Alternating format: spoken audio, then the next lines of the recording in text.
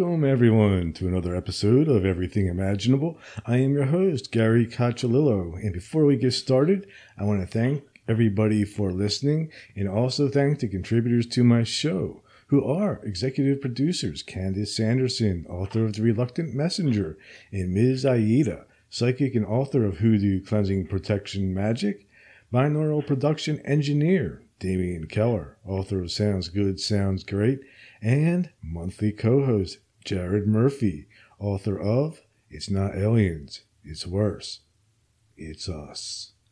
If you are interested in contributing to this podcast, go to my website, everythingimaginable2020.com, and you can contribute there. And I could definitely use some contributions because I'm moving across the country.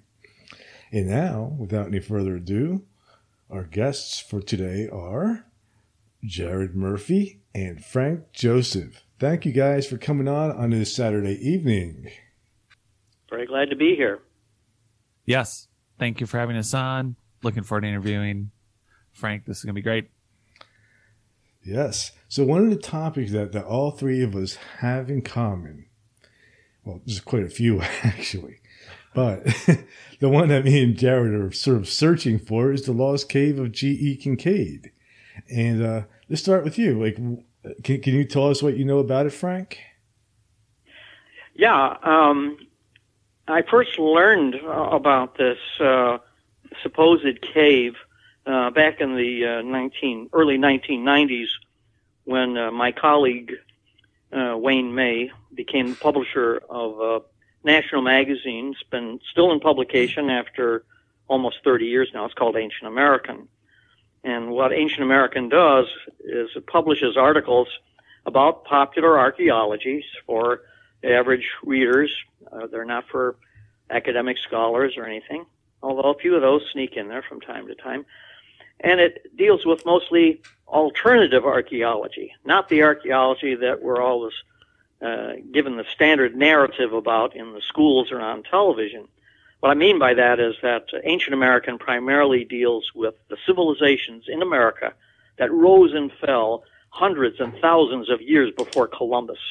Columbus was not the first to have arrived here, as important as he was. Well, right. Is regarding the cave that is discussed, it relates to an accidental find that was made in the early 1900s. I believe it was 1909. I don't have all the facts directly in front of me, but I can remember enough of them, hopefully, to get through this. It was around 1909 or 1911, something like that, that a man by the name of G.E. Kincaid was hired by the Smithsonian Institution to make the first photographic record of the Grand Canyon as it was seen, would be seen, by traveling through it down the Colorado River. And G.E. Kincaid was a protege and a student of Ansel Adams. G.E. Kincaid was regarded as one of the top photographers, especially landscape photographers, in the world. Now that comes as a bit of a shock to some people who have been following this story because they've been told that G.E. Kincaid never existed, which is an outright lie, misrepresentation. The man certainly did exist. He has a real biography. And in any case, G.E. Kincaid was hired by the Smithsonian to undertake this photographic expedition, and he went alone. He started at the headwaters, or near the headwaters, and was successful in making some really great photographs from his boat, and sometimes he'd land. A lot of times, of course, he did. Most times he did land, because photography then was a far more cumbersome and difficult affair than it is today. And at one point, he was traveling through an area of the Grand Canyon that was very dangerous. And it was so dangerous that Native Americans in the area never went there. They believed it was cursed and that they had lost some people in there. And it is still today regarded as dangerous and is off limits. So when people go to this area trying to find the cave, they don't get permits for it mostly. Well, I guess not at all, unless they've got really great credentials themselves. And it's not some conspiracy on the part of the National Parks District to keep people from finding the cave. It's because this isn't a dangerous area. In any case, the area that he was traveling through, this rather challenging, dangerous area, he was attracted by what appeared, he said, to be a very large stain on the side of a sheer cliff. And it looked rather anomalous, but it looked interesting, a stain of some kind, like something had been dripping down the side. He couldn't figure out what it was. So he landed his boat, and he left his equipment, most of his equipment by the boat. No fear, because nobody's there, not even the Indians would go there. And so he climbed up to get a better vantage point of this large stain on the side of this cliff face. Hello? Our sound cut out. Oh, I'm here. You can't hear me? Yes, I can hear you. Oh, I tried asking a question, but so the background. I'm sorry, I didn't hear you do that. I don't want to think. I don't want you to think I'm just blathering on here. I didn't hear you ask the question. So please feel free to interrupt me anytime. Well, so Gary and I started talking about this a few months ago, and I'm a rock climber, along with a researcher, and the book "It's Not Aliens, Worse It's Us." The idea is, we've missed thousands of years of history. I'm working on some more books with my co-author, Jen Deo. She's an archaeologist, and we're, looking at all the evidences. Like you said, there's thousands of years of societies living, minds, mariners, astronomers. There's so much indication that even in post-Younger Dryas time, there are societies that have been around traveling that we don't account for. So specifically on the G.E. Kincaid Cave, I just want to make you aware that I went with a Navajo guide with Rex from Leak Project, and we went to through the Navajo Nation to where the mile markers are for where the rapids are and where the Kincaid Cave is allegedly to be. And we were going as an initial expedition in order to figure out if we were to descend or ascend, could we locate a cave opening? And so, not to jump ahead, but I can tell you that I was just there 3 weeks ago, and Terrific. we did not locate any visual cave opening. I mean, the sandstone, in short, the Grand Canyon has a lot of layers. For everyone listening, there's a lot of oxidation of a lot of different minerals. So the canyon's like bloody a million colors. And, 1,500 feet down from the rim or 2,000 feet up, we were at the rapids. We analyzed and we looked at, with very detailed equipment, about an 8-mile stretch. But we were not able to locate any cave opening. None. Around mile marker 58, around is it Quagunt or Quagunt? What's the rapids? I can't get the name down. I don't know. I'm not familiar with that. Well, based on his description of the rapids where he was at, essentially it was Marble Canyon, and it was essentially mile marker 58. So because we had locals, people from the Navajo Nation, Rex and I from Leak Project went out there, and I have footage. I haven't released it yet, but without thermal imaging from a collapsed cave entrance, we did not locate, as of 3 weeks ago, any cave opening. So what's your thoughts on so everyone's asking me, is there not a cave? And all I could say is, well, either there's a cave opening that's collapsed, or there's no cave in the exact area that was described in the 2 articles. Are you aware of anything outside of the 2 articles that were published in the Arizona newspaper, or is it the 2 articles, and is it just not in Marble Canyon? Do you have any? Anyway, what are all your thoughts on that? Okay. Well, we have to sort of jump ahead a little bit on this. And thanks for that update. It's very exciting. I'm really very glad that you put all that energy into all this. It's very difficult to make a find like this on the first or even a few times out. Because you learn we were out there as for you a week. Find out. Right. It was about a month. I'm sure you understand that when you go out there, you learn so much more. It's like hands-on stuff. I've been involved in a couple expeditions myself, not in that area, but elsewhere, and I know that it takes a lot of patience and so on. So it's great that you're trying that. But to answer your question, the last time, no, there are more articles about this site that were published, of course, long after Kincaid made his discovery. But there were a few others in the same Arizona Gazette. It was the Arizona Gazette, I believe, the name of it, or was it the Arizona Gazette or the Tucson Gazette? I think it was the Arizona. I think it was the Arizona Gazette, which of course is still in publication, last I heard, and it's still considered a major statewide newspaper, a Southwest newspaper. There were subsequent articles that we tracked down.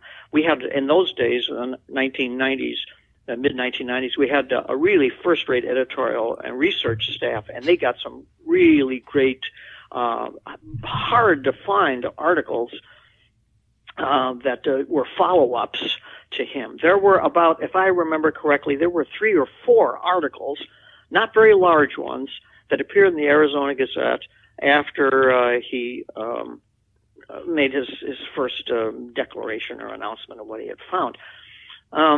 The area specifically that he found it in, we were never able to absolutely determine. It was very difficult to find out.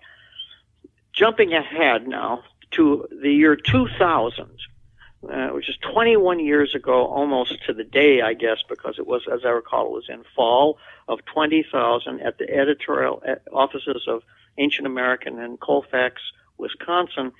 We were contacted by a husband and wife team.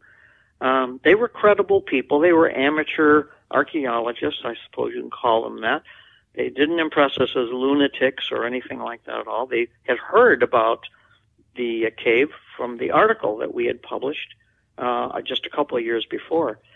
They went out, to make a long story short, they went out, they found the site.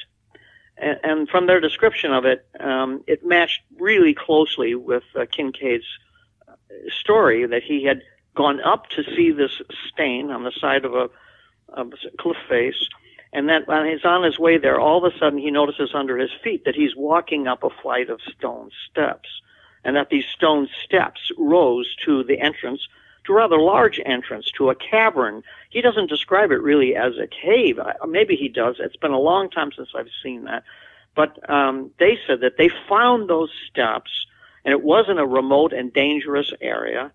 And when they got up to the open cavern, and it was like a cavern, it was completely closed with an iron, a solid iron gate door, 2 doors, that were strung across with heavy chains that were padlocked. And to make I'm jumping ahead as quickly as I can. There was no way for them to access that. They photographed it when they, and they said it is a very dangerous area. They were experienced kayakers, I think, so it wasn't not completely unfamiliar with what they had to do. When they got back, they were not arrested exactly, but they were detained, put it this way. They were detained by the authorities, the Park District authorities, and questioned them. Not all that an unpleasant experience, except that all of their cameras were confiscated, returned, and all their photographic evidence gone. Because the reason given for that is that they had gone into a federally restricted area without permission, and nothing is allowed in there, and that they allowed photographs to come out that would encourage other people to go in this area. So that's what they did, and then because it's a federal place, there's nothing you can do about it.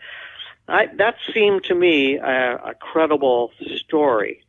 The last time I heard anything about this was not as a credible story, that the cave place was also found by a younger man, a single man, that it was found again. He found the steps, but the cave entrance had been either had been demolished or had collapsed or something. There was no gate. He found no iron gates there, no chains, nothing like that.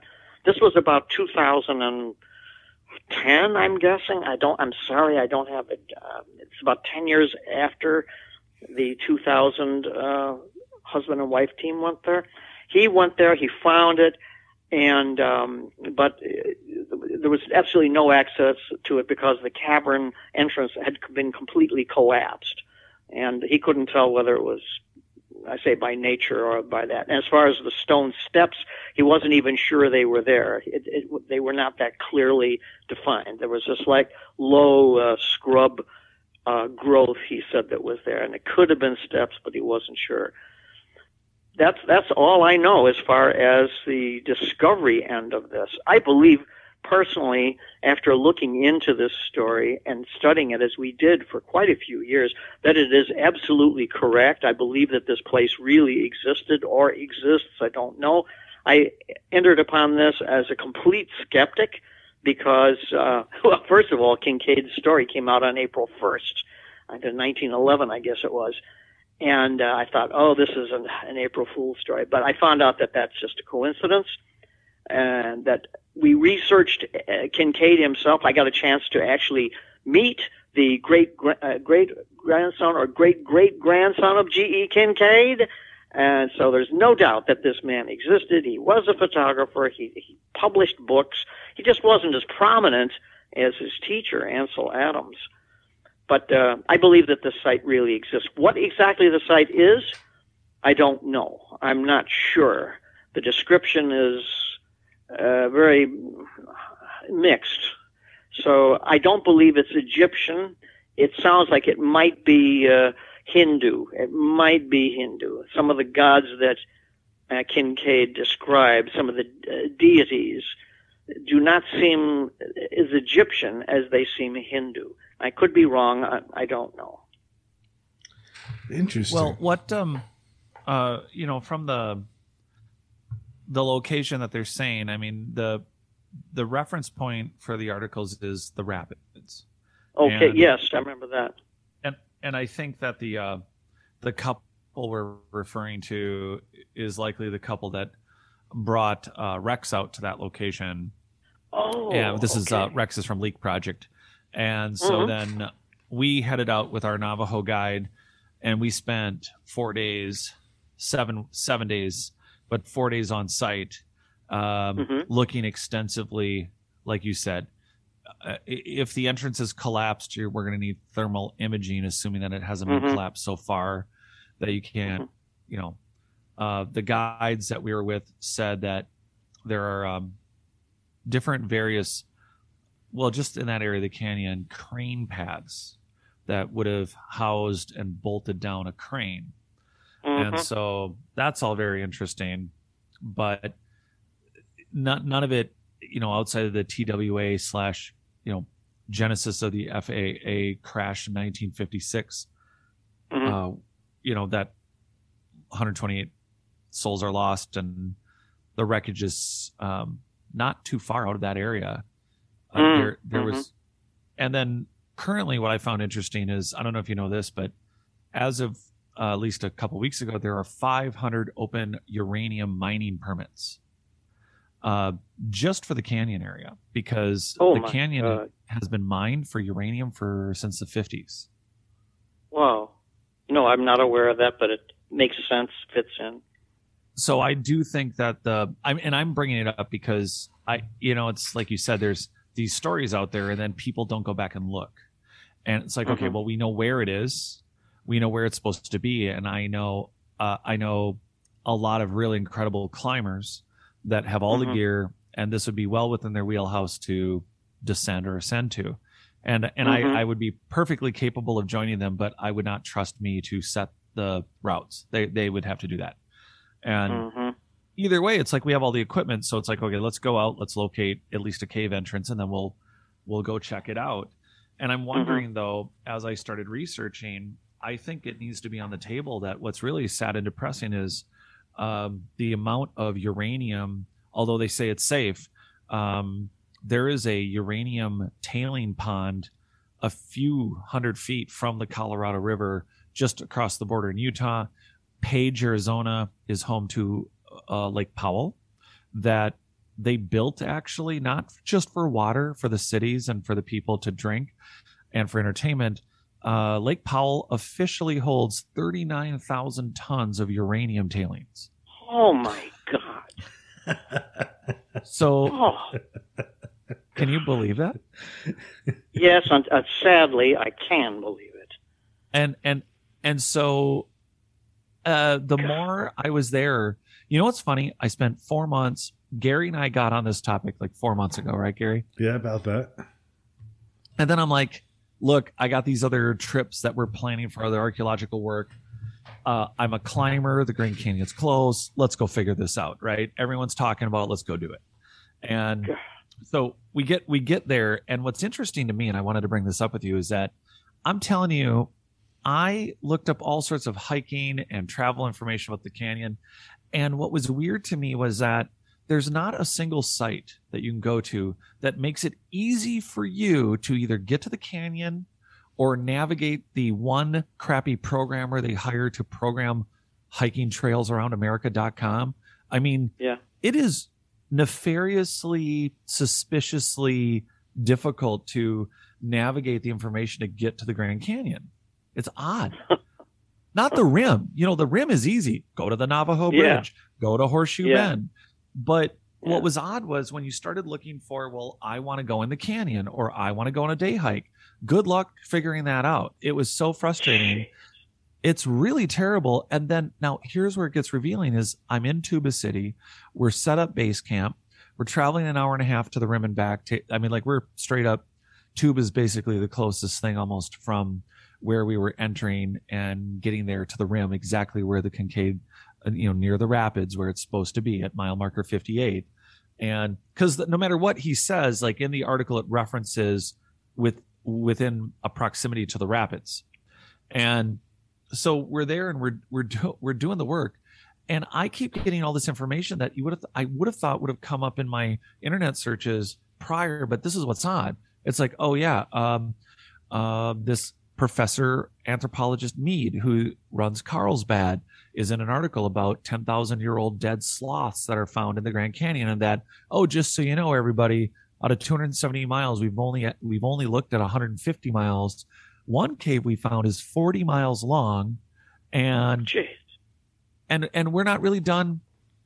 He goes, permits are harder to get. I'm getting old because he said I was going into the canyon, doing this anthropological research, paleoanthropological and geological research. He goes, I already do the stuff at Carlsbad, but in the article for Arizona, he was talking about how he'd been at it since 1969. It was a Professor Mead. It was a couple-month-old article now in the Arizona, I think it was the Gazette.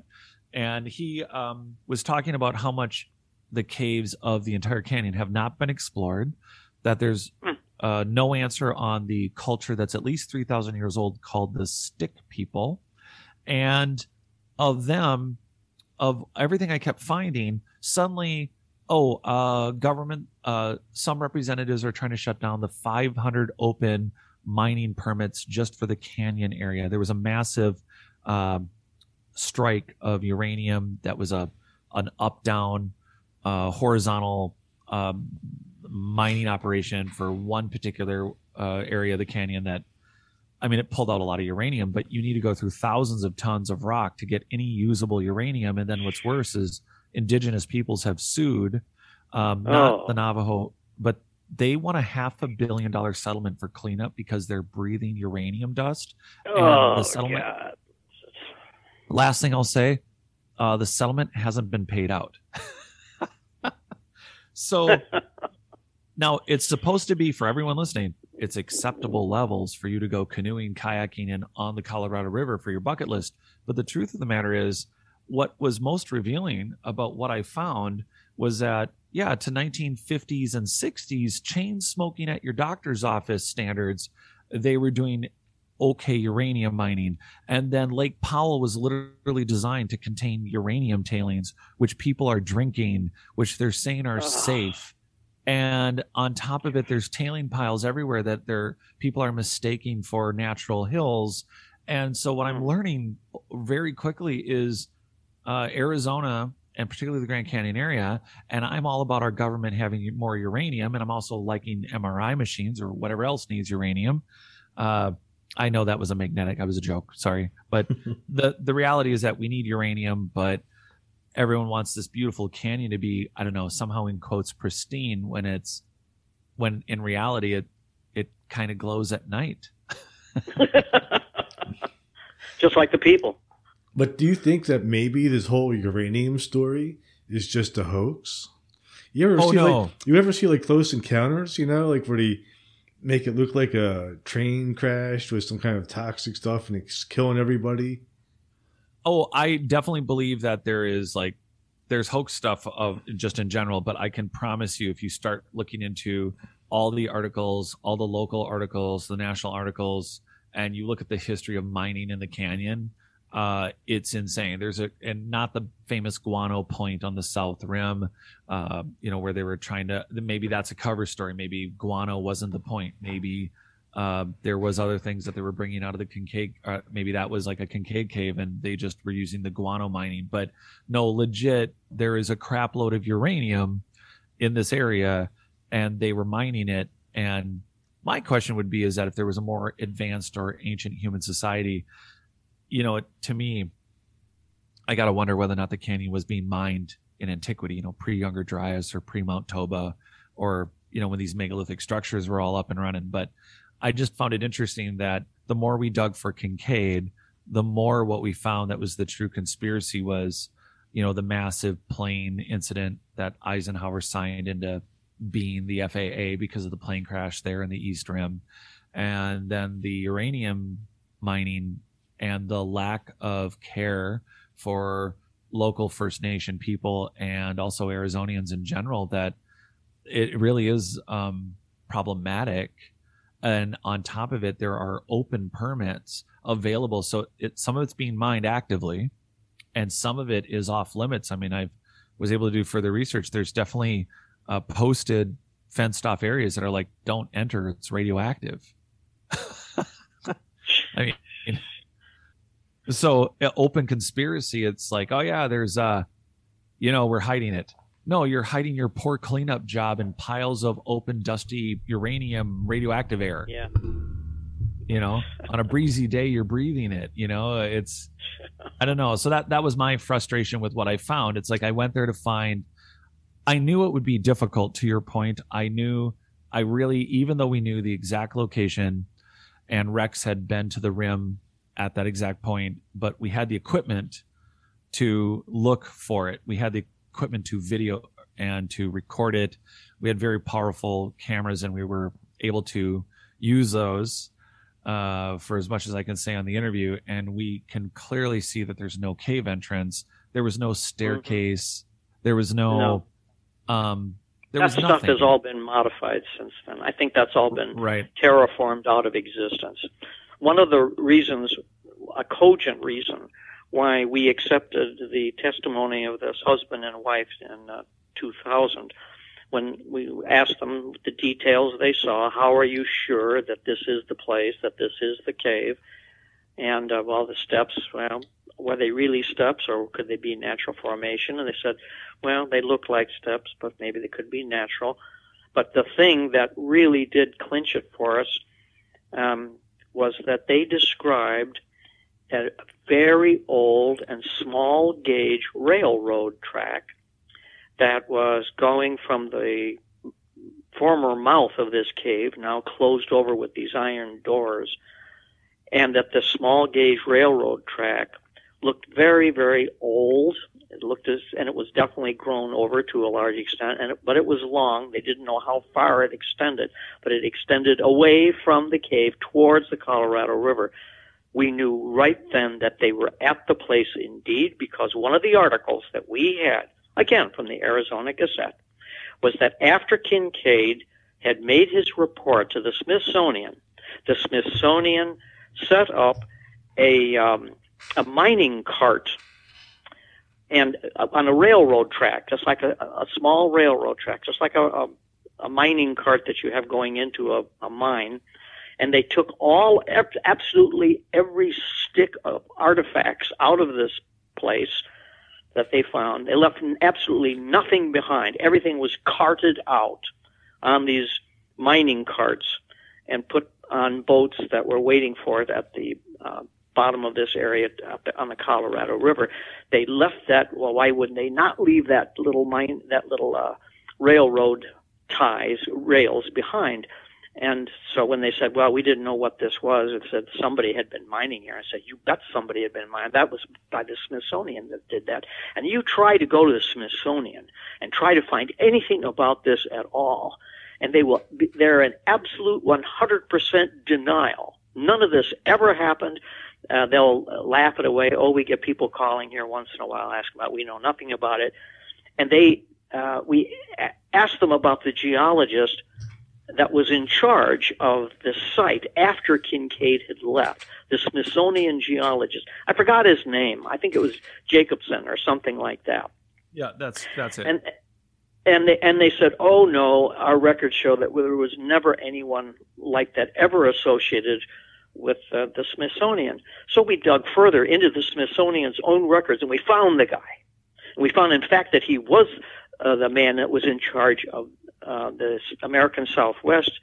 So he really did exist. It's funny. It's like 1984, the novel by George Orwell. It goes down the memory hole, and these people that are now politically inconvenient, they just disappear. They never existed. And that's exactly what they've done with G.E. Kincaid and Jacobson. They just, oh no, they've never existed. They never had anything to do with it. It's just all imagination, April Fool's joke. So there's no doubt. After we spent years investigating this place, although we didn't go out, but we did a lot of paperwork. There's no doubt that he described a place that definitely exists. I just wish his description had been a little bit better. But he was not a writer. He worked in visual terms, not in language, and I think he did the best he could. But nonetheless, there's no doubt, and we wrote this up in an article for Ancient American, which was subsequently republished in an anthology from Ancient American about this particular site, that there's no doubt that it's an authentic place. But I don't see how anyone will ever get there again. The federal government is determined that no one will ever get anywhere near it. And if you dig it inside, I don't think you'd find anything, because the Smithsonian report was that they had just absolutely gutted the place. I don't think you'll find even any of the inscriptions on the walls, nothing. I mean, I'm not trying to discourage anyone, from finding this place. Who knows? Maybe they overlooked something. There's something behind. But I think the only thing that they left were those iron doors chained up and the railroad track, which all that probably has been removed now, especially after that husband and wife team 21 years ago. They reported to us and we wrote it up. But they said, you can write up everything we're telling you, but for God's sake, don't put our names in there. So we changed we didn't put the names in, and we didn't put the correct dates in. So do you have that report? Well, yeah, we have the article. We still have the article. Oh, that has everything you need. Yeah, the one with the Smiths. Okay, because maybe, I guess, of course, obviously everybody's interested in the follow-up. I'm planning, Rex and I were planning on going back in a couple weeks. So if you wouldn't mind talking off air, I think we'll try to incorporate some new data to try to zero in on where it is. I'd be glad to do whatever I can. We don't have anything more than I've really shared with you. And the articles that we were able to get from the Smithsonian just listed Jacobson, and didn't say anything about him, saying, he was an employee working with the Smithsonian and a geologist and all that. Back in the 1920s, we have the date when he finally retired, which I guess was 1926, if I recall correctly. So, yeah, it's real. Luckily for them, okay, go ahead, yeah. Oh, no, if it's by the rapids, and we were in the area, we explored the canyon wall to the point where I think, again, we did not see anything. But if there are, if you've spoken with eyewitnesses to the actual location, what would be more interesting than, well, what would be good then would be for us to have a Zoom call and we can, I can show them the footage, and if they want, they can point. I don't know that I can get back to these people again. I haven't spoken to them in over 20 years. I don't know where they are anymore. I have no idea. Oh, okay. I wouldn't know how to contact them. Oh, bless you, Gary. Thanks, man. Not that he just sneezed, but I'm just curious to, it's not to just put it to rest. Like you said, if they took everything out, mm-hmm. the question is, are there tool marks? Are there any indications? Did they miss a petroglyph? Did they miss a stat? Anything to indicate that it was a rock cut opening or entrance? I mean, the other problem is that a lot of people don't realize that during the California Gold Rush to Nevada City, California, which is where the gold rush started, there were mm-hmm. miners that veered off, and there were miners that were looking for precious metals in the Grand Canyon. So we have a lot of overlapping stories where you have miners looking for, anything. And I wouldn't put it out of line if they were, working in the canyon, mm-hmm. Exploring, or found something they thought was optimistic for gold mining or silver or platinum or who knows, whatever they were looking mm-hmm. for, nickel. I don't know. They could have mm-hmm. been, we have a lot of overlapping interests that could have been in a quite undocumentable time, exploring this area. And, it's very possible. Okay. Now, something you might not be aware of that I thought was interesting going into it, and I did find it prior to going to the canyon, was, and I thought this was super interesting. Between the mile markers 38 and 62, the government was very proud of a survey they did, which included a geological survey of the actual riverbed.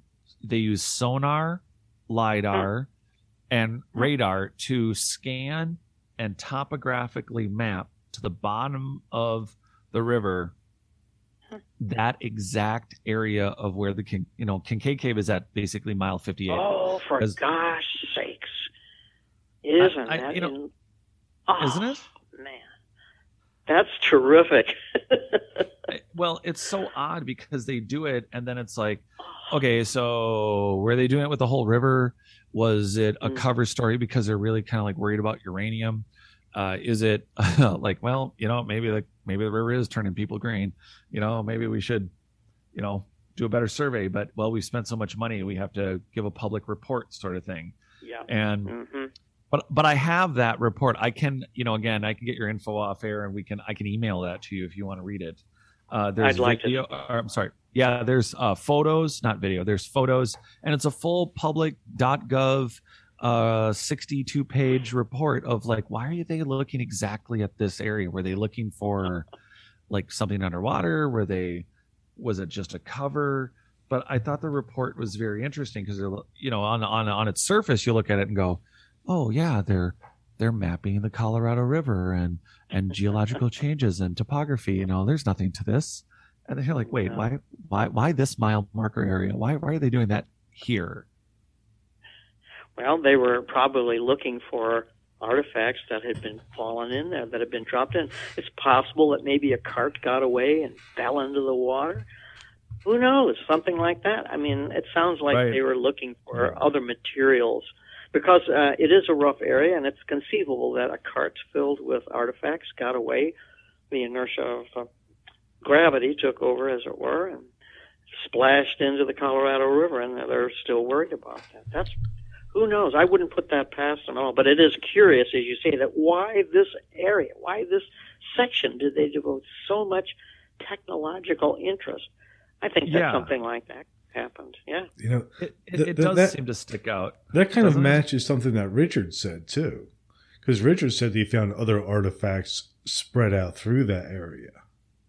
Well, and you got to wonder, because if there were higher technology societies, to me it just seems like, okay, if we find uranium pockets there, are we just finding the leftovers? Like the scraps? What did they already mine out of there 10,000, 50,000, 100,000 or plus years ago. I mean, I'm not all up for it. See, I'm not a huge fan of the alien theory. I'm more of a fan of we've missed a large chapter of ancient human history with a global society that was building polygonally and with pyramids. Well, you're not as far out as would have been thought even that many years ago, because there have been found, as I'm sure you're aware, immense glass deposits below the sands of the Sahara, which are completely inexplicable in terms of a natural catastrophe. These glass, are you familiar with have you heard about these things at all? Yes. Some of the, it's very mysterious, and some of the apparently weaponized looking. Well, it isn't all that. It isn't all that mysterious. As impressive as it is, these glassy areas were subjected to incredible amounts of heat, and it spread over a very large area of the Sahara. So much so that the ancient Egyptians apparently mined some of this glass, because some of the glass is shown up in tomb artifacts, funeral goods, and so forth, that they prized this desert glass is what is referred to. And it was thought, there must have been some kind of an airburst of an asteroid or something like that. There's absolutely zero evidence for anything like that happening. The Soviet scientists back in the 1960s were interested in this, and they did thorough tests on the laboratory parallel tests to show how could a large meteor or an asteroid, if it exploded, would it generate this type of heat? Impossible. Spread over that vast an area. And their conclusion was that it was a nuclear blast. And that area beneath the Sahara, that glass was formed tens of thousands of years ago. There's no way to absolutely date it. The only way they can date it at all, in a very general sense, is through sand deposition. That's all. And sand deposition is very hard to use your precise dating. It's not like lava deposition, like what's going on now in the Canary Islands, where that stuff can all be dated thousands of years from now. But not sand, obviously, for obvious reasons, flowing around. But they do have some kind of an idea of deposition on sand. So their conclusion was, and the French scientists, too, came out many years later, or not many, but a few years after that, saying that, the only thing that could possibly have generated this wide swath of desert glass in the Sahara was a thermonuclear event. That's so interesting. One of the things I was meeting with Jen Deo this morning, because we're going over our new books, and we have been busily trying to find old publications. And I have a publication from a Yale scientist, and I just was attracted to it because one of our topics is maps. And I was at a half-price bookstore, and I saw this thing, and it said maps, and then it had a publication date of like 1960 something. And what blew my mind is that it's still a phase where, like the National Geographic, like sitting right near me is a National Geographic from 1922, talking about a pyramid in middle North Mexico that, I mean, they have a full 5-6 page article of the site, and it literally describes that geologically, based on lava flow and what this pyramid's buried under, it has to be at least 8,000 to 12,000 years old. And they don't know what to say and what not to say. They haven't self-edited yet. So there's this Yale professor, a Yale Press publication. So this is 1964. And I'm looking at this maps of the world, and it clearly shows. What was it? Is this a site called Quiaquilco? Yes. Yeah. Yep. Okay. Go ahead.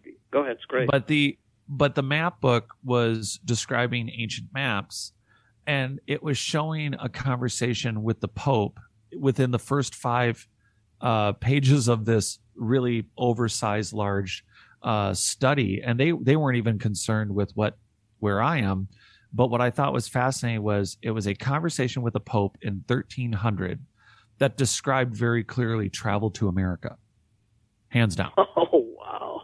They weren't implying it. They were quite well aware of it, and they were describing it And I'm like, this isn't in the standard narrative. You guys were so. To me, I just find it. I always throw this out to every researcher and people like you who have way more experience with this kind of work. But if you have any out of date, out of published books, I feel like the best info is, pre 1970, because they just weren't good at hiding stuff yet. They were trying, but it's even in their own hubristic publications where they're like, yeah, Pope this said this, and they were talking about America that, and oops, guys, what about Columbus? He didn't even make it here. It's so weird that we ended up with a Columbus Day for a guy who literally never came here. Is that weird? It's kind of funny. Well, he's in this general area, the general regional area, if you want. Yeah, it's like he made it almost to the continent, almost. Here's the guy who was almost chosen, and it's like, isn't that everybody who ever died in gladiator battles? Like, you didn't win, buddy. It's just, yeah. I'm sorry, but you just got a participation award. Is he the first guy to get a participation award? Ooh, who tried? Who's a good trier? You're a good trier. Oh boy, yeah, it's funny. I'm sorry, I digress. True, though. No, yeah. It's great. Actually, it's enlightening. It is fascinating, but I do like to compile.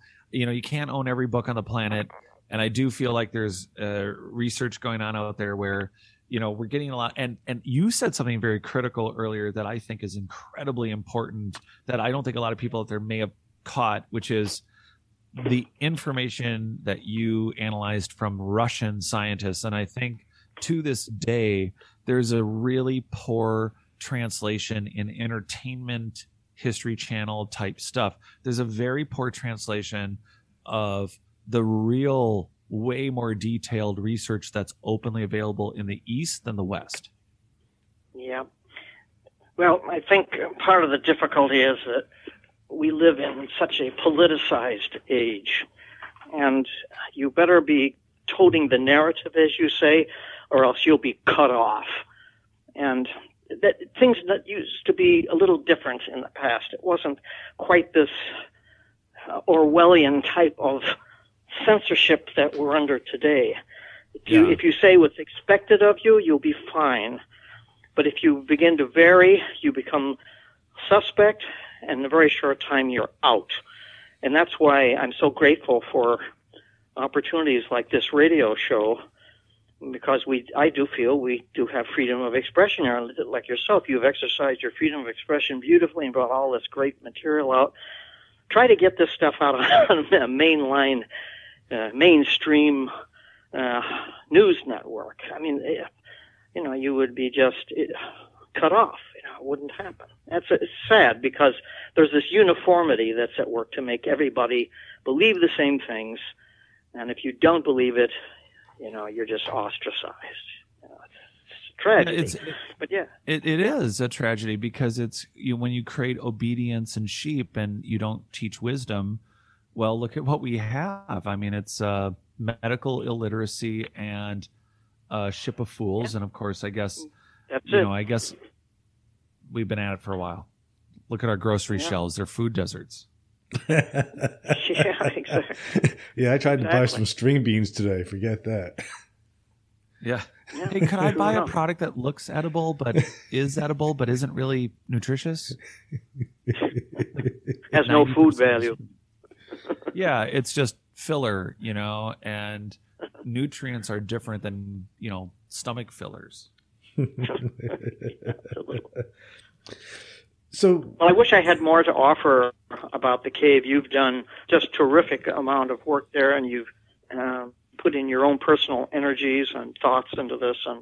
And I'm glad to see that someone like yourself is a serious investigator in bringing this forward, that it isn't just been allowed to wither on the vine, as it were, to be forgotten. I'll send you the article that we had published about it, which pretty well much tells what we've been discussing here, but you might find some detail that would be useful. I would like to hope so, anyway. Yeah, and I want to get you that I want to email you that government fine. I guess Gary, we should should we wrap things up and then? Well, it's still kind of early, man. Oh, good. All right, do you still have some time? Because I was thinking, one of the things that Frank is also interested in is Atlantis, and I still myself think that there is an Atlantis connection to this cage somehow.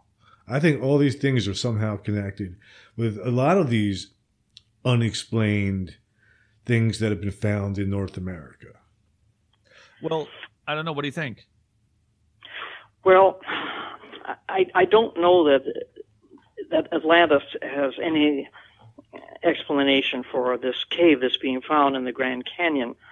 My impression is that it's conceivable that what we're seeing in this cave, and we've gone over Kincaid's text numerous times, and we felt that a key to the mystery would be his description of the artifacts that were found, the hieroglyphs that are all over, the strange little shrine. For those of our listeners that are not familiar with this story, I'm not going to, by any means, tell the whole thing. You've done a beautiful job of that. But this Mr. G.E. Kincaid, this photographer that I mentioned, he found this very large cavern, which is really not just one cavernous room, but was a series of interconnected subterranean chambers, some of them very large. One of them resembled a kind of a cafeteria, he describes it as. Another one was a burial vault, a large burial vault with bodies, mummified bodies laid out on these stone biers. And the most interesting and the most detailed aspect of this find that he did describe was a shrine. I guess that's the only way you could describe it, a shrine room, not particularly large. And in the middle of the shrine was a kind of a circular altar. And the circular altar was surrounded by these figurines, these small figurines that looked rather demonic, the way he described them. And sitting in the center of this shrine was what appears to be a kind of a life-size statue of a figure that somewhat resembles a Chinese or an Asian goddess of some kind. Again, his description is not the best. It's unfortunate. So we've gone over this many times, and our impression is possibly, if we had to make a call on this, if we had no other choice, it's conceivable that this site was in fact made by visiting Chinese missionaries. The reason why we think so is that there were actually quite a few, at least 5 that we know of, expeditions that the Imperial Chinese launched into America, and the large exploration, the far-ranging exploration of America. We feel quite confident that Imperial Chinese, hundreds and hundreds of years before Columbus, arrived here and went especially to the American Southwest for whatever reasons we don't know. I just give you one little proof of this because I can't really summarize too much over the phone like this. I can't lay out all my evidence for this. Oh, I totally agree with you about it. Just so you know, I'm right there with you. I think Scott Walters, I can understand why our listeners would feel like, oh my God, this is pretty extreme stuff for this guy to be claiming. But let me just give you one interesting little piece of actual fact that is something worth considering. In 1954, there was the excavation of, at that time, the oldest known burial site in Imperial China. It was in the south of China. It was near, I forgot the name. It was a seaport, put it that way. It's a seaport on the South China Sea, very close. And when they found the tomb and they excavated it, it was in relatively good shape.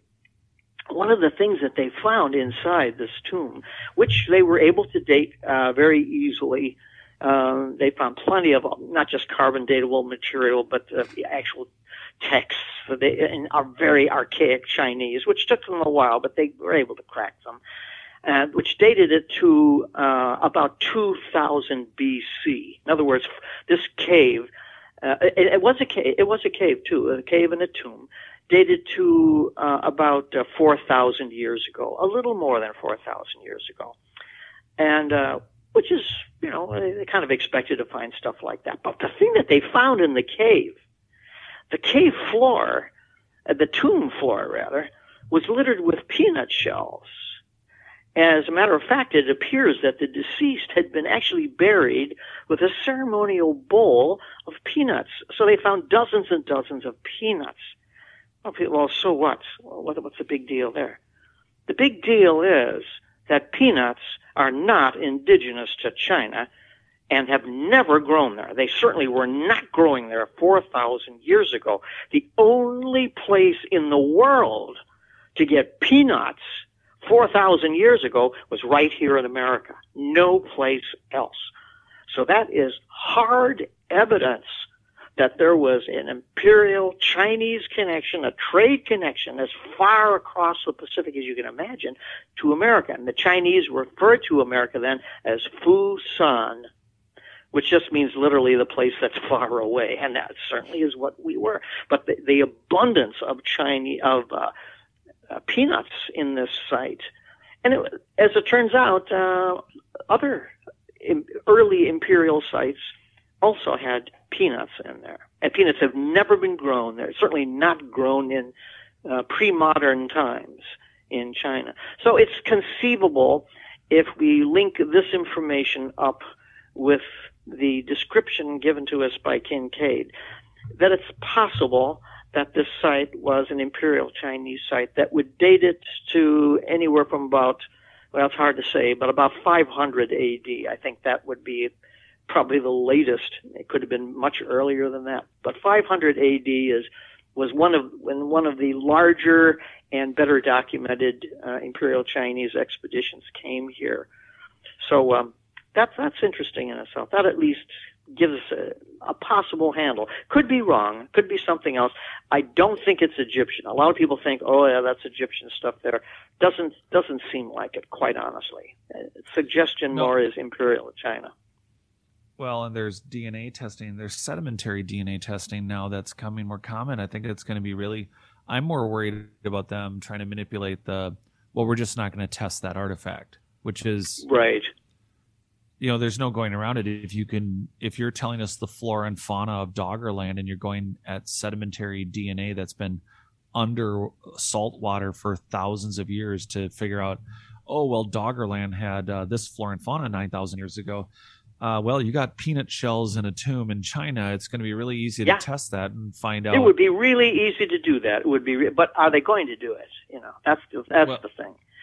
Well, and therein lies my mockery of all alleged, in quotes, better schoolings. It's you have to take the hard questions to say you're a tough school, to say you're a good school. Creating mountains out of molehills to say, your crucible's been tested and pay us hundreds of thousands for a degree. It's like, that's a joke. You have elongated skulls. You have peanuts in China. You have too many elephants in the room, and someone has to have the academic balls to test the facts, not the theories. Yeah. Like Michael Cremo. I love when Michael Cremo says, if the facts don't fit the theories, throw the facts out. That's right. It's not okay. But and I forgot about that. It's so funny because people will talk to me. There's such a range of subjects for us. And if you hadn't said that, I would not have remembered the peanuts. I do recall that. And it's just impossible. I was just talking on a show about Scott Walter points out in America on Earth, the 9,000-year-old strain of corn that's in Wisconsin. Right. In Michigan, it's like, okay, somebody's been managing corn at least 2 states wide for at least 9,000 years, and that's just that patch. It's like, okay, well, who the hell was here 9,000 years ago doing that? There were 2 very brilliant scholars that unfortunately are no longer with us. They passed away. One is Gunnar Thompson, who certainly died before his time, and the other one was Dr. Johansson, who was pushing 100, so that's about all I can expect. But these 2 gentlemen were true scholars, university-trained scholars. university professors, teachers, and to their great courageous credit, they devoted the real main thrust of their lives to showing that the agricultural record of North America, especially all the Americas, but especially North America, the agricultural record unequivocally shows large numbers, mass migrations of people from the ancient old world, east and west, thousands and thousands of years before the official discovery of America in 1492. And the breed of corn, for example, Gunnar Thompson was such a specialist, was such a true scientist in this, that he was able to physically define the specific type of American Midwestern corn as found on statues in ancient India. And he was able to show through photographic comparisons the corn as portrayed on these Hindu temples that were hundreds and thousands of years old with a specific variant of American maize. And the evidence, after you see that, there's no doubt. There's no doubt that this happened, that the ancient Indians were here. And he also did the same thing even earlier with Egyptian variants of maize. So there's no doubt that these ancient peoples traveled here. And people say, well, how come we don't hear anything about this? How come the ancients didn't write anything about this? The reason, and that's true, that the ancients wrote very little about these things, because America then was an industrial secret.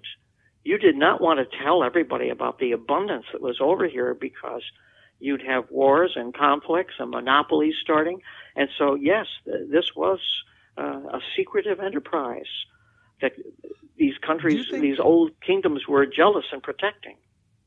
Well, that lends me to wonder if, there's always been, I know there was just a news article that just pissed me off about, genetic evidence is in, Native Americans were not from Japan and likely came from Siberia. There's this constant bang my head on the wall.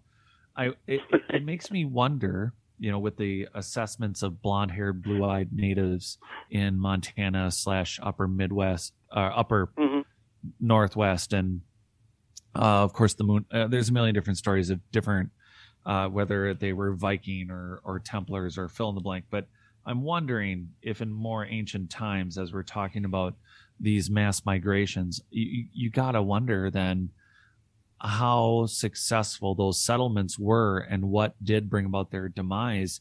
In that, are we looking at indigenous Native Americans as really just the survivors of some of those lineages that, like, did India establish a colony in Seattle, or were the Chinese here also? Again, did they just fail at colonizing, or did they do it in mass and then we just are refusing to look at the DNA evidence for it? These are extremely interesting questions. They're penetrating questions, and they lead us to think. We've gone over these same questions for quite a few years at Ancient American, and we don't pretend to have all the answers by any means, maybe none of the answers. The reason why is because it's extremely complex, and the complexity is in human nature. People came here for different things, for different reasons. The Chinese were under the impression, came here for some economic reasons, for jade, for example. The greatest jade deposits in the world are in Canada, in British Columbia. They're not in the Orient, and yet jade was a sacred mineral when it came to the Chinese. The Chinese always had a hard time getting enough jade. They loved to make many things out of jade, of course, and they needed a good supply. So that's one reason why they came here. There are jade deposits, as I said.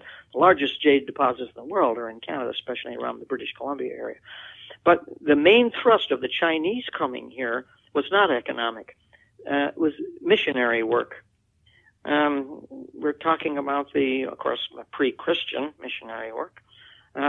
They believed in the principles of various Chinese philosophers who had not religions so much as ethical disciplines and that these ethical disciplines, if everybody in the world would become Confucian, for example, that would be the end of slavery and war and everything like that. They kind of believe that.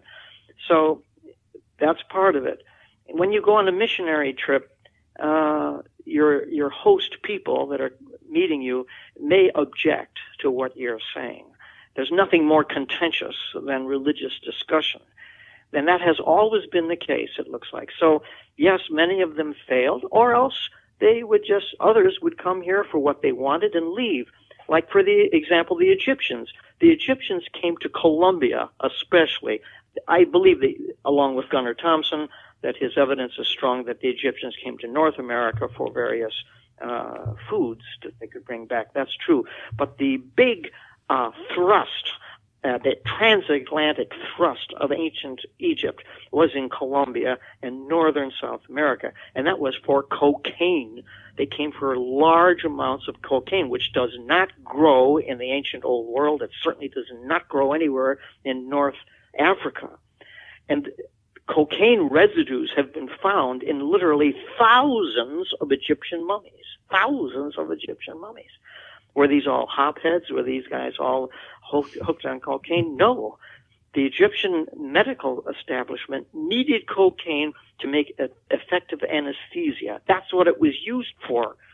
And the Egyptians even talk about their circumnavigation of Africa to come to get the Canary Island current that will take them quickly and safely across the middle Atlantic in the best possible way. And they came for the cocaine. That was their big thing. So were not interested in making a colony. They weren't interested in transferring their civilization. They weren't interested in the natives at all, except how the natives could be used to bring them the copious amounts of cocaine that they needed. That was all they were interested in. And they wanted to keep that a secret. That seems to be the case with all these peoples that we follow, whether the Egyptians or Phoenicians or Carthaginians.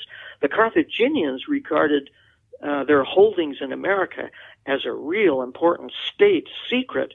One of the proofs of that was in the year, I'm thinking 44 or 50 BC, there was a Phoenician, and this is a true story. There was a Carthaginian. This was before the fall of Carthage, so it would have to be earlier than that. It would have to be like about 100 BC, 100 or later than that.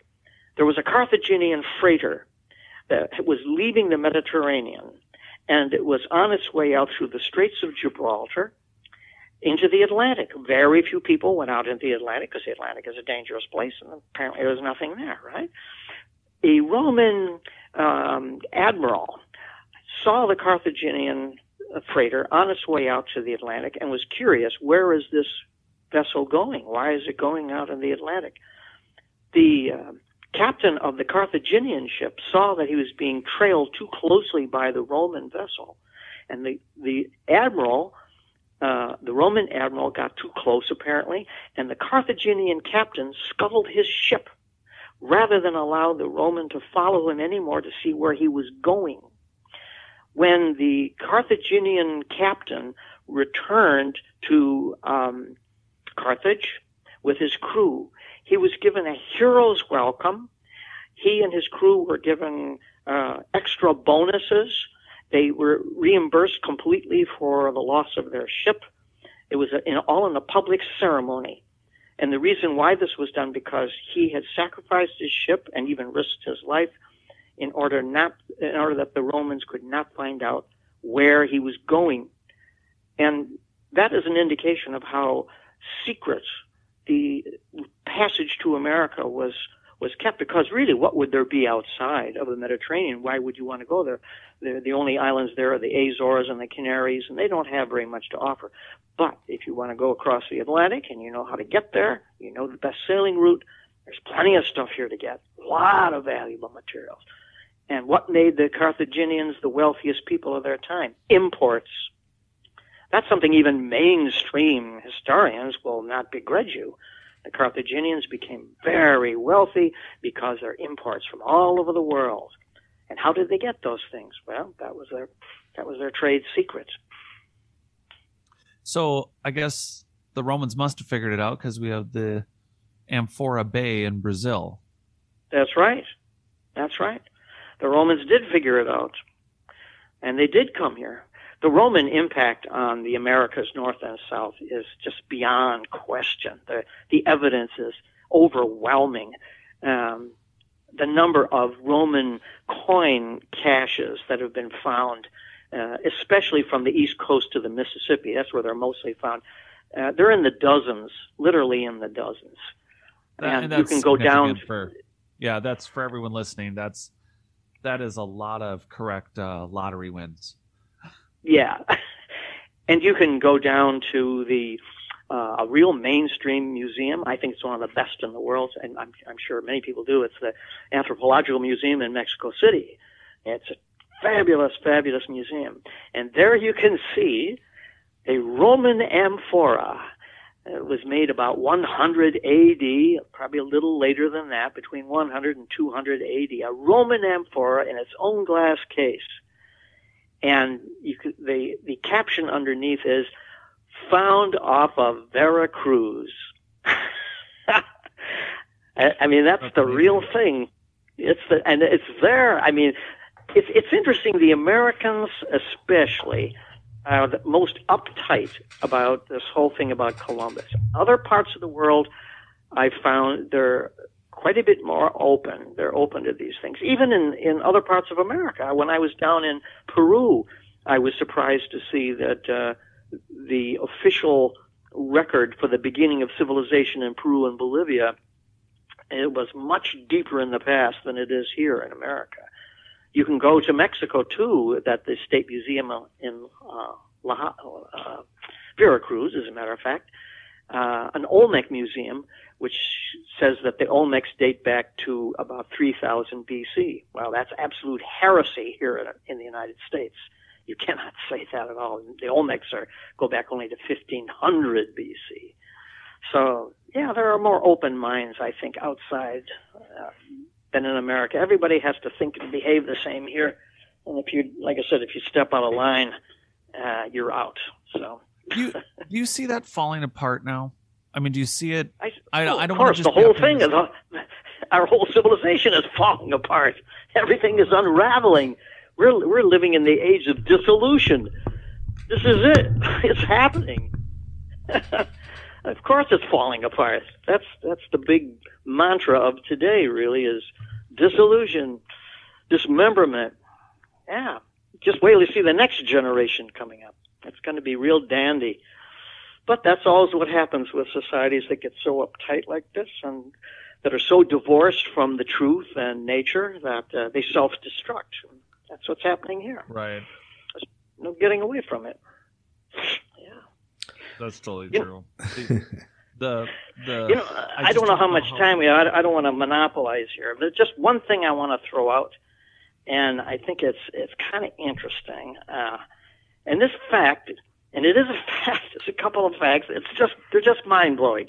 Somebody asked me the other day, what's the most mind blowing fact you've ever come across when it comes to the ancient world? Well, this is it, and maybe you can top it. I don't know. I hope you can, but I don't know. I've been really interested in Egypt's Great Pyramid all my life since I was a kid, and I've sort of known for a long time exactly where the Great Pyramid is. And the geographical measurement is 29.979245.8 degrees north. Okay, it's got to be somewhere, right? Well, let me throw this out to you. Remember that number, 29.979245.8 degrees north. That's where it is. Well, guess what, folks? The speed of light in a vacuum is 29.9792.458 kilometers per second. In other words, the set of numbers for the geographical location of the Great Pyramid of Egypt, those numbers are precisely the same as the speed of light. Now, is that only a coincidence? What are the chances of a coincidence? How many numbers are here? 1, 2, 3, 4, 5, 6, 9 numbers. Wow. I have a better chance at winning the lottery. How about that? So the only thing is this an accident? Is it a wonderful coincidence? Or did native dynastic Egyptians deliberately incorporate their understanding of the speed of light into the Great Pyramid's northern alignment? Or 3, was it incorporated by some unknown pre-dynastic culture bearers possessing a familiarity with astrophysics superior to any comparable scientific knowledge available to indigenous Egyptians? Now, the speed of light was only determined to that degree, to that decimal degree in 1983. That's pretty fascinating, because it everything about the pyramid shows technology beyond dynastic peoples. It's pre-dynastic. It's not primitive people that, I think primitive people came, they adapted it, they repaired it, they certainly had their bad days and re-repaired it, or things came in and out. I mean, they were in possession of that. I think they mutated it. If Solon the Greek was correct, then the dynastic kings list is 36,000 years, but was it a few thousand? But can you imagine a technology that would have been able to determine the speed? How is that possible? There is a wonderful essay on this by a brilliant guy. He's so brilliant I can hardly understand his work. You better know your math when you pull up his webpage. His name is Robin James Spivey, and he's a professor at the University of Wales in Bangor, England. And he has a web page is called The Great Pyramids Conspicuous Speed of Light Latitude is No Accident. And he goes on for about 10 pages explaining that this is no accident, that they fully understood how to compute the speed of light to this nth degree. There is a fourth possibility, and this I actually think is probably more credible, that somebody from some other place gave it to them. I cannot imagine any human technology 5,000 years ago able to determine the speed of light to this nth degree.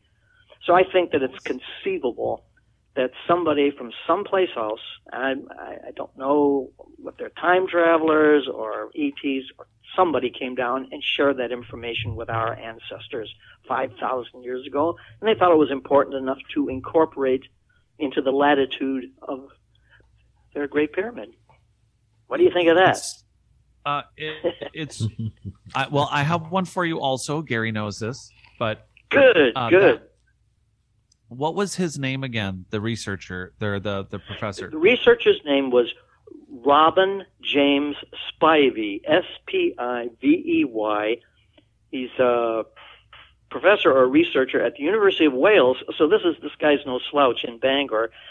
I'd be very happy to send you or anybody his it's called ResearchGate, and his paper is there. Like I said, you better brush up on your math when you read this, but it's pretty good. I've got a couple quotes from him. He says, the pyramids of Giza are aligned within 0.05 of true north, which is to say precisely true north. He says, in 1862, Foucault's pendulum, that sort of thing, had used a rotating mirror to measure the speed of light with a general accuracy, but it wasn't, the speed of light was standardized only as late as 1983. Okay. Giza, where the pyramid is, lies at the intersection of the world's lengthiest great circle and the world's lengthiest parallel over land. It lies at the intersection of the longest great circle traversing neither sea nor ocean with the longest path. What he means to say is that the Great Pyramid is located precisely at the center of the world's landmass.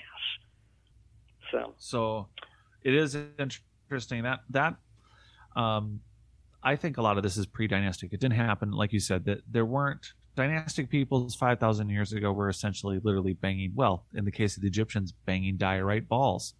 But the work that put that pyramid together is pre-dynastic, and it's maybe even pre-Mount Toba. I think pre-75,000 plus or minus 1,000 years ago, pre-Younger Dryas, for sure. But at the same time, the science that led me down this road was I spent 3.5 years working on a book, and I'm not saying it tops it, but I think you'll find this interesting. Have you heard of Terra Preta? No. So I am 2 days into my research, which is going to turn into 3.5 years, and I wanted to learn about the Paracas of Peru, which were the oldest naturally mummified remains. There was Paracas, right? So some were 9,000 years old, and I'm like, okay, well, I'll start with that. I'm going to write a book on fiction. And 2 days into my research, there's a 1990s show that's on, who at the time I did not know who he was, but Colonel Percy Fawcett. Brad Pitt played him. Sure, yeah. So I am going to watch a show. It's like, well, maybe it's about the Paracas. I mean, I'm reading, I'm writing. I got this on in the background. You said Paracas. Yeah, the Paracas mummies. Yeah, I know a little bit about them. Yeah, fabulous. Well, and I thought, okay, I'm going to learn a little bit about them. I'll watch the show. Well, the archaeologist the Brazilian archaeologist leading the talk show guy, the Discovery Show guy, stops along the side of the Amazonian River and says, oh, I just want to show you this quick before we get to the last place Colonel Percy Fawcett was seen alive. This is called Terra Preta. It's an ancient engineered soil, and it can be over 20 feet thick. It has piezoelectric properties. It filters heavy metals. It filters carbon dioxide, and it self-propagates, and it's the richest growing soil on Earth. And soil scientists have looked at it for 100 years, and we don't know how to make it. But let's go look for Colonel Percy Fawcett. I'm like, stop the press. I spent 3.5 years, and I remember when I went all dietary paleo that there are black markets for getting this soil out of.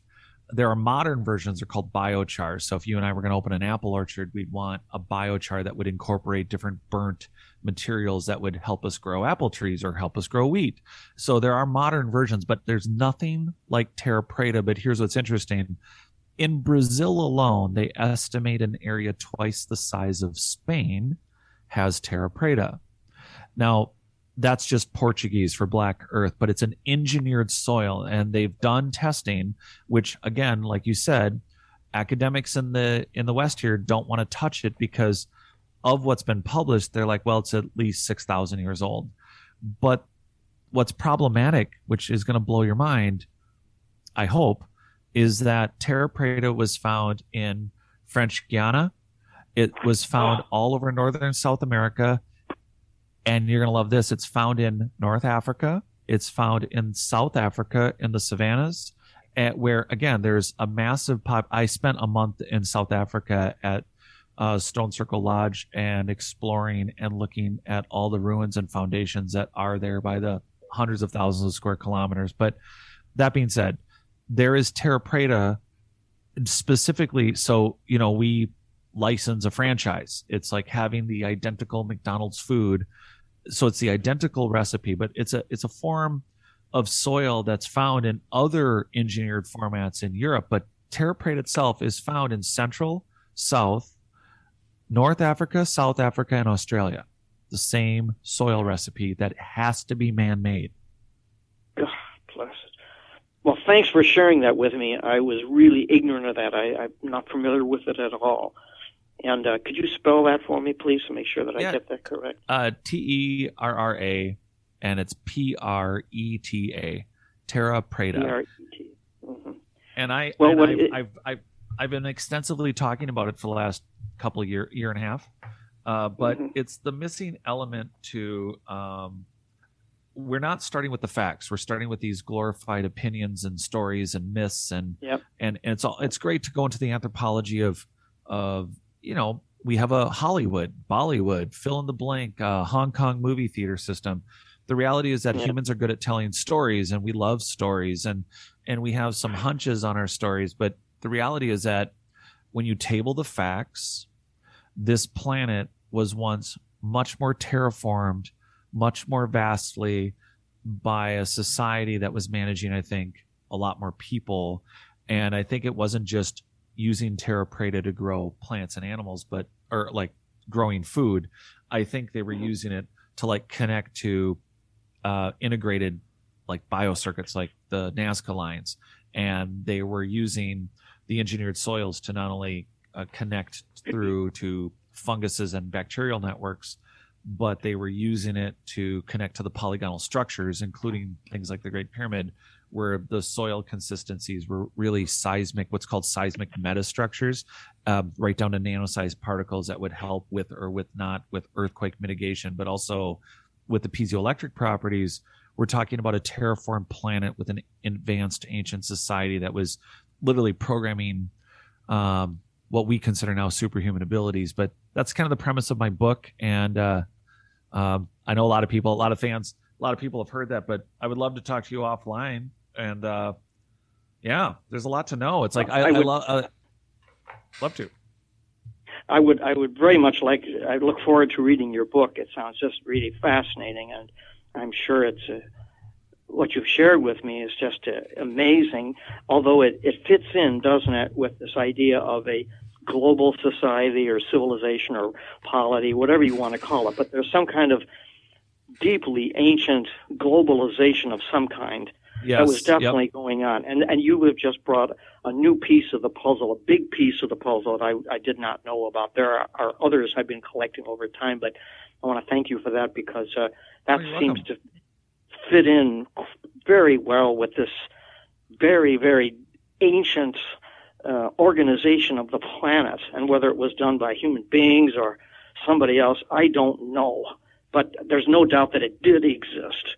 And Michael Cremo, I think, is who you mentioned earlier. He's definitely in on this and is one of the great scholars of our time who's been able to show the antiquity of human beings. Goes back much further totally than agree. Imagined. So it's really great. Well, I think your book will be a great success and certainly deserves to be, it sounds like. Oh, well, that's great because my agent has it in being reviewed at Inner Traditions. You might want to put in a good word for me. Oh, well, I don't think you need any help from me. I'm sure it's going to do really well on its own. Sounds really just great. Is that who your publisher is, Inner Traditions? It is now. It was out with another publisher, and now it's under review. Actually, so nobody actually knows that, but it's under review right now for a new edition, and we're working on 3 more books. So I'm going from 0 to 5, I hope soon, or 4, and then. But sounds just great. Yeah, the audio book is out. Inner Traditions has a very good distribution, and their production values are high, so I'm sure they'll do a fine job on it. Yeah, my book was out with a prior publisher for just over a year and a half, and then my audiobook is available on notaliens.com, and I've been publishing segments. It's an inclusive read, so it describes the photos and the captions. But so the audiobook is still available, but when I put it in a review, it looks like, it's getting a bump up for distribution. So I'm excited about that. But I think it's always fun to meet other researchers and people who have been doing it. Like I feel new to, even though it's been a lifelong pursuit, it's only been a professional pursuit for me for like the last 4 or 5 years. So being able to co-host shows and meet people like you for me is a really exciting, it's exciting and it's also a privilege. So I really appreciate you taking the time to be with us. And also it's crazy to look at. I guess I should ask you while we're still chatting, what's it like for you to put together a book? It's very hard work, and because the hardest boss you'll ever have in your life is yourself, the most demanding, and that's good. That's the way it should be. I love writing very much. I'm an addictive writer. I have to write even if I know it's never going to be published. In fact, I've written a lot of things that I know will never be published. But so the writing process is wonderful, but it's hard, and it's hard to make a living off of it. Believe me, it's very difficult. But if it's what you love to do, then it's something that you have to do. That's, I think, the great lesson of human life is the important thing is life is very short, and you might as well enjoy it best by doing what you like to do best. That's not hedonism. That's not selfishness. It's hard work. What is your work? What is your proper work? What do you want to do? Not what society wants you to do, or even the economic demands on your life. What do you want to do? And then you'll do good at it. Whatever you like to do, that's what you'll do best. That's super interesting. I think it's really good advice. I think so many people have jobs, or they mistake a job for a career, or they think they give up a job and they get a career, but really they just get a higher paying job. And I think this world, like you said earlier, if everybody would pick up a certain philosophy or one or the other or agree, there's a lot of things we could end. But at the same time, I think that if people actually pursue their passions over just being an ant, we would still have everything we have. It's just everyone would be a lot happier. Yeah, I think so. I think that's the way to go, really. You don't want to be at the end of your life and say to yourself, well, what was that all about? Or I didn't do what I really wanted to do. I didn't do it. I did what I was supposed to do, but I didn't do what I really wanted to do. That's tragedy. That's the human tragedy. You nailed it. That's it. Yeah.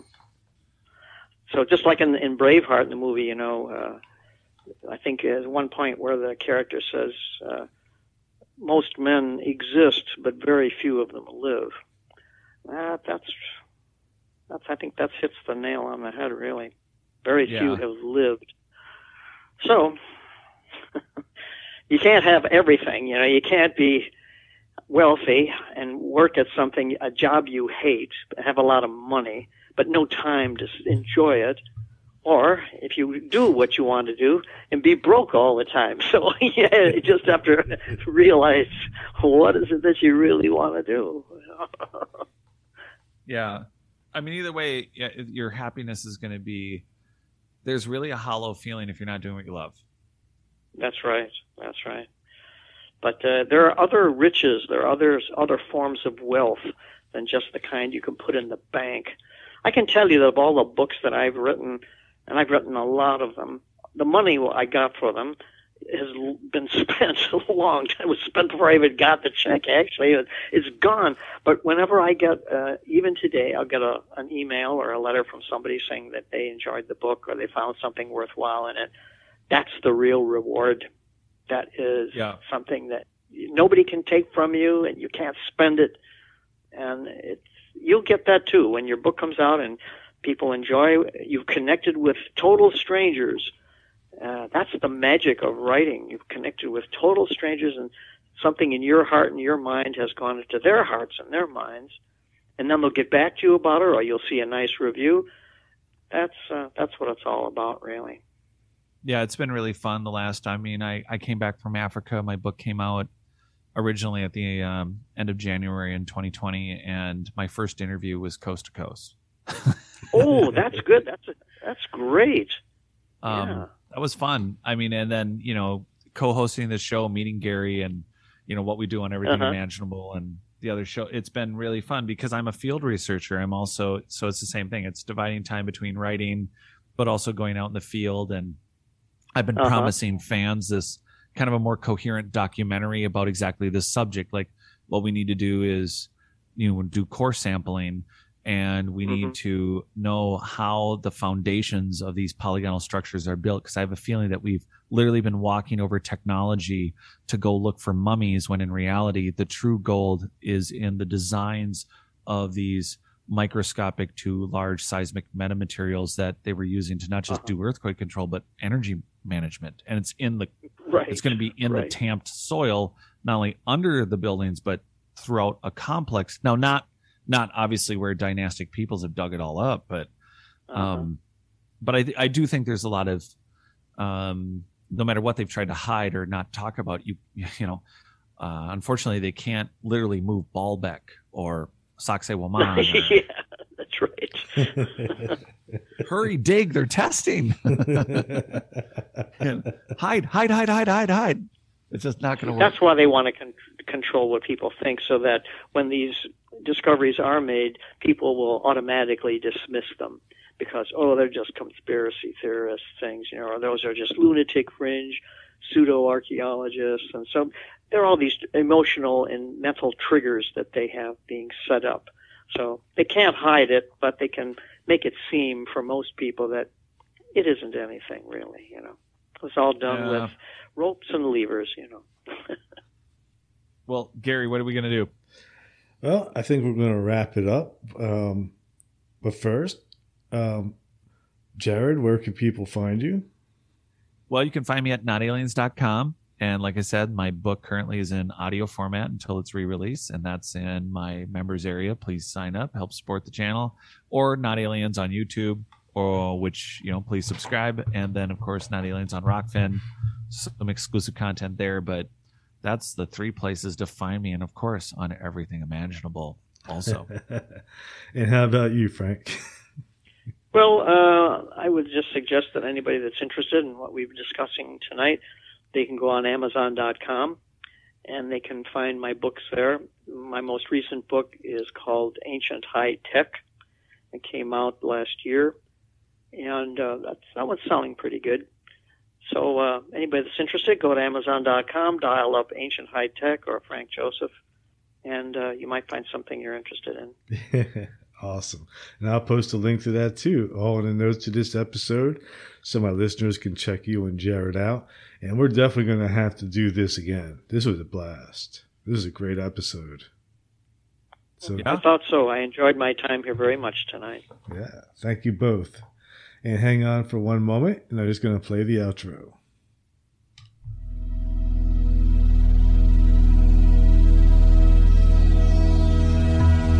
Thank you for listening to Everything Imaginable. You can reach Gary at everythingimaginable2020.com or message him at everythingimaginable2020@gmail.com. He's also on Facebook, Twitter, Instagram, and LinkedIn. You can buy t-shirts, coffee mugs, and other merchandise to support the cost of producing this podcast. Click on the merchandise link at the top of this page, www.everythingimaginable2020.com.